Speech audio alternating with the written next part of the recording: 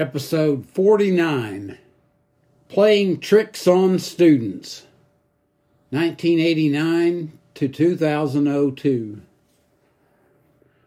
A few episodes back, I talked about using trickery to get a point across to teachers.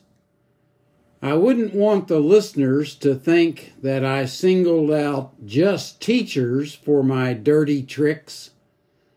In 13 years as a principal, I had plenty of opportunities to include students in my nefarious schemes.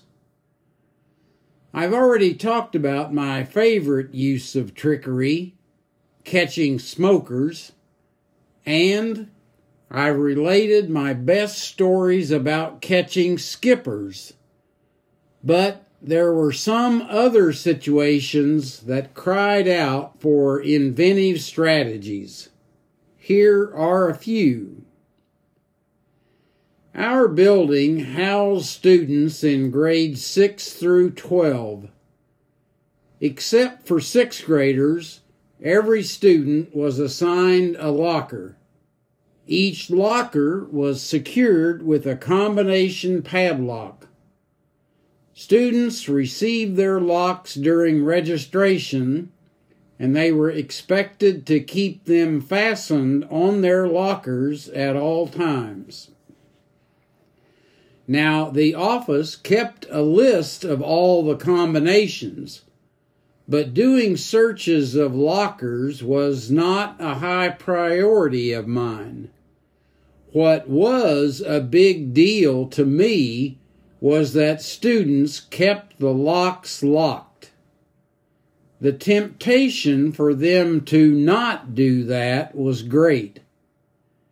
You see, our passing periods were only a few minutes long, and students had to change books for each class.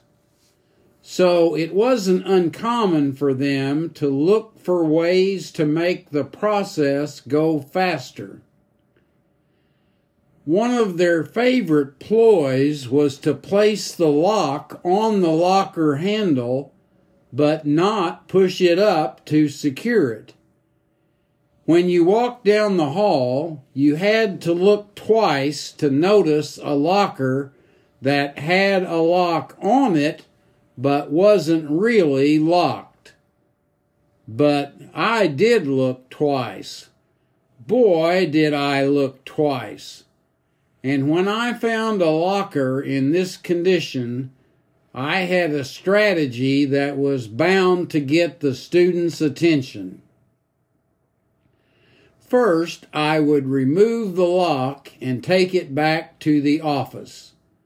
Then, I would take a heavy-duty plastic zip tie and secure the locker handle with it so that it wouldn't open. Next, I would stand in the hallway, close but not too close to the locker.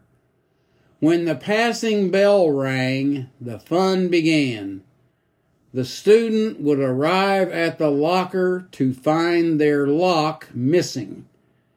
When they tried to open the locker, they couldn't. They would get more and more angry with each second as the end of the passing period neared.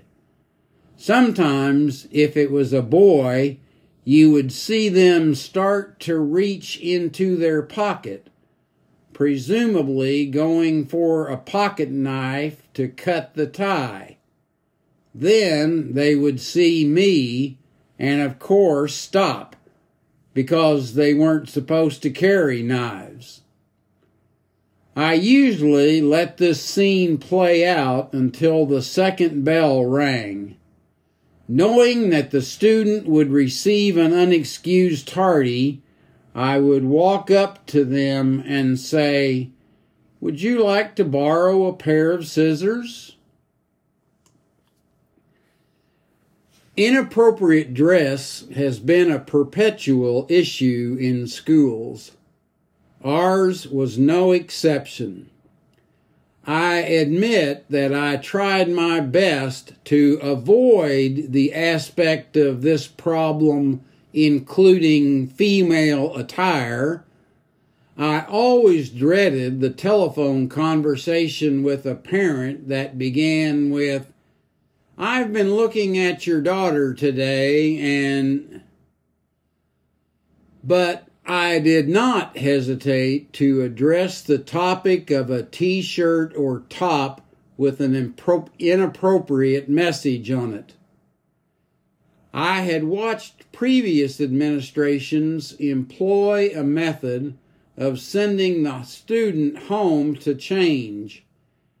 I thought this was a terrible tactic.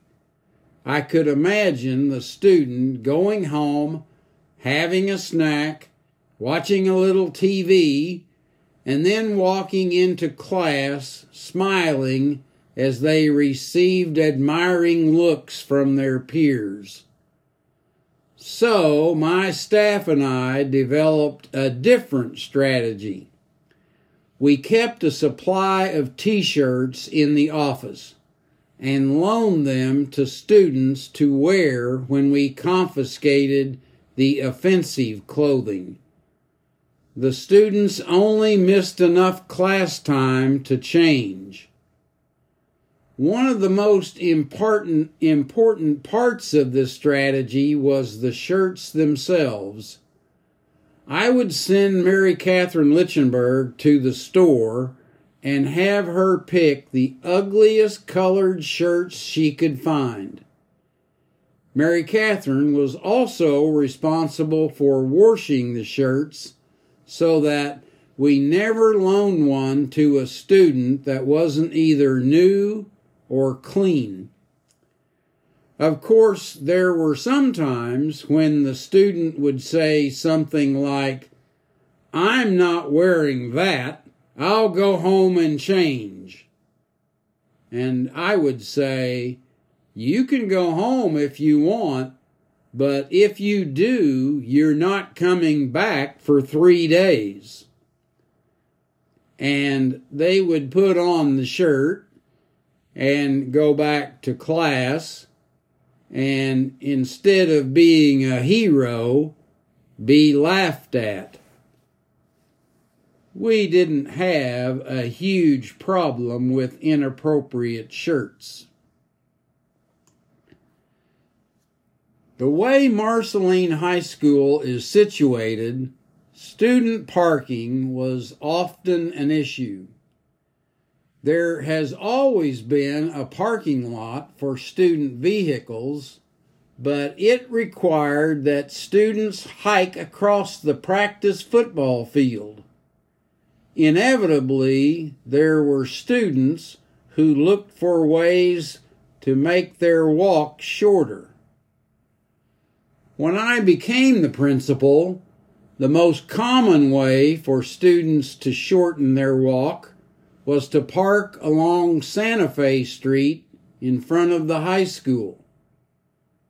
But this had always presented a problem for any visitors who came to the school during the day and couldn't find a place to park. I first addressed this issue by persuading the city council to restrict parking on the street for 2 hours. Since students were not allowed to leave the school grounds during the day, they couldn't move their cars to avoid getting a ticket. This essentially blocked them from parking on the street. Some tried to circumvent this by parking on a different street.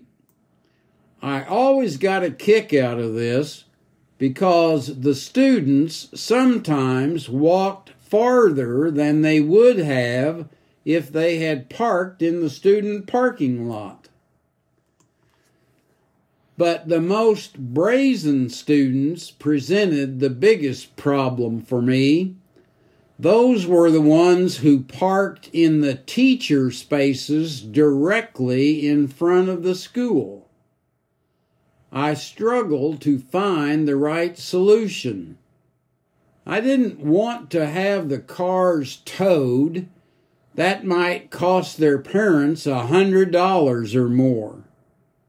Parking boots were not common in those days, and I probably could not have gotten away with such a drastic measure.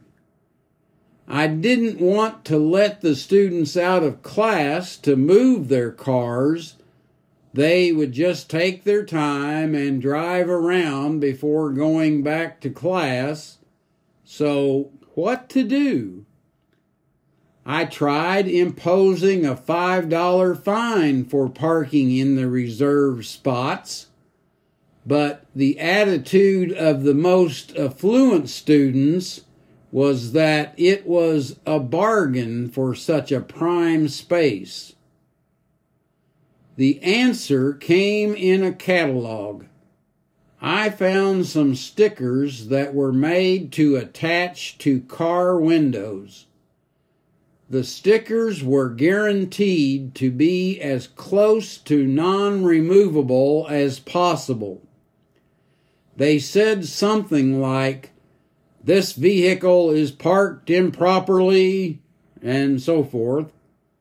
I would put the sticker on the driver's side window low enough that they couldn't claim that it interfered with their driving. The stickers exceeded my expectations. If you used a razor blade, you could get them off, but it took a long time. I particularly remember the reaction of one student. He had a very nice car his parents had bought for him. He came into the office to complain that he couldn't get the sticker off. He was so mad that he could barely keep from yelling at me. My smiling response to him, "I guess you shouldn't have parked there."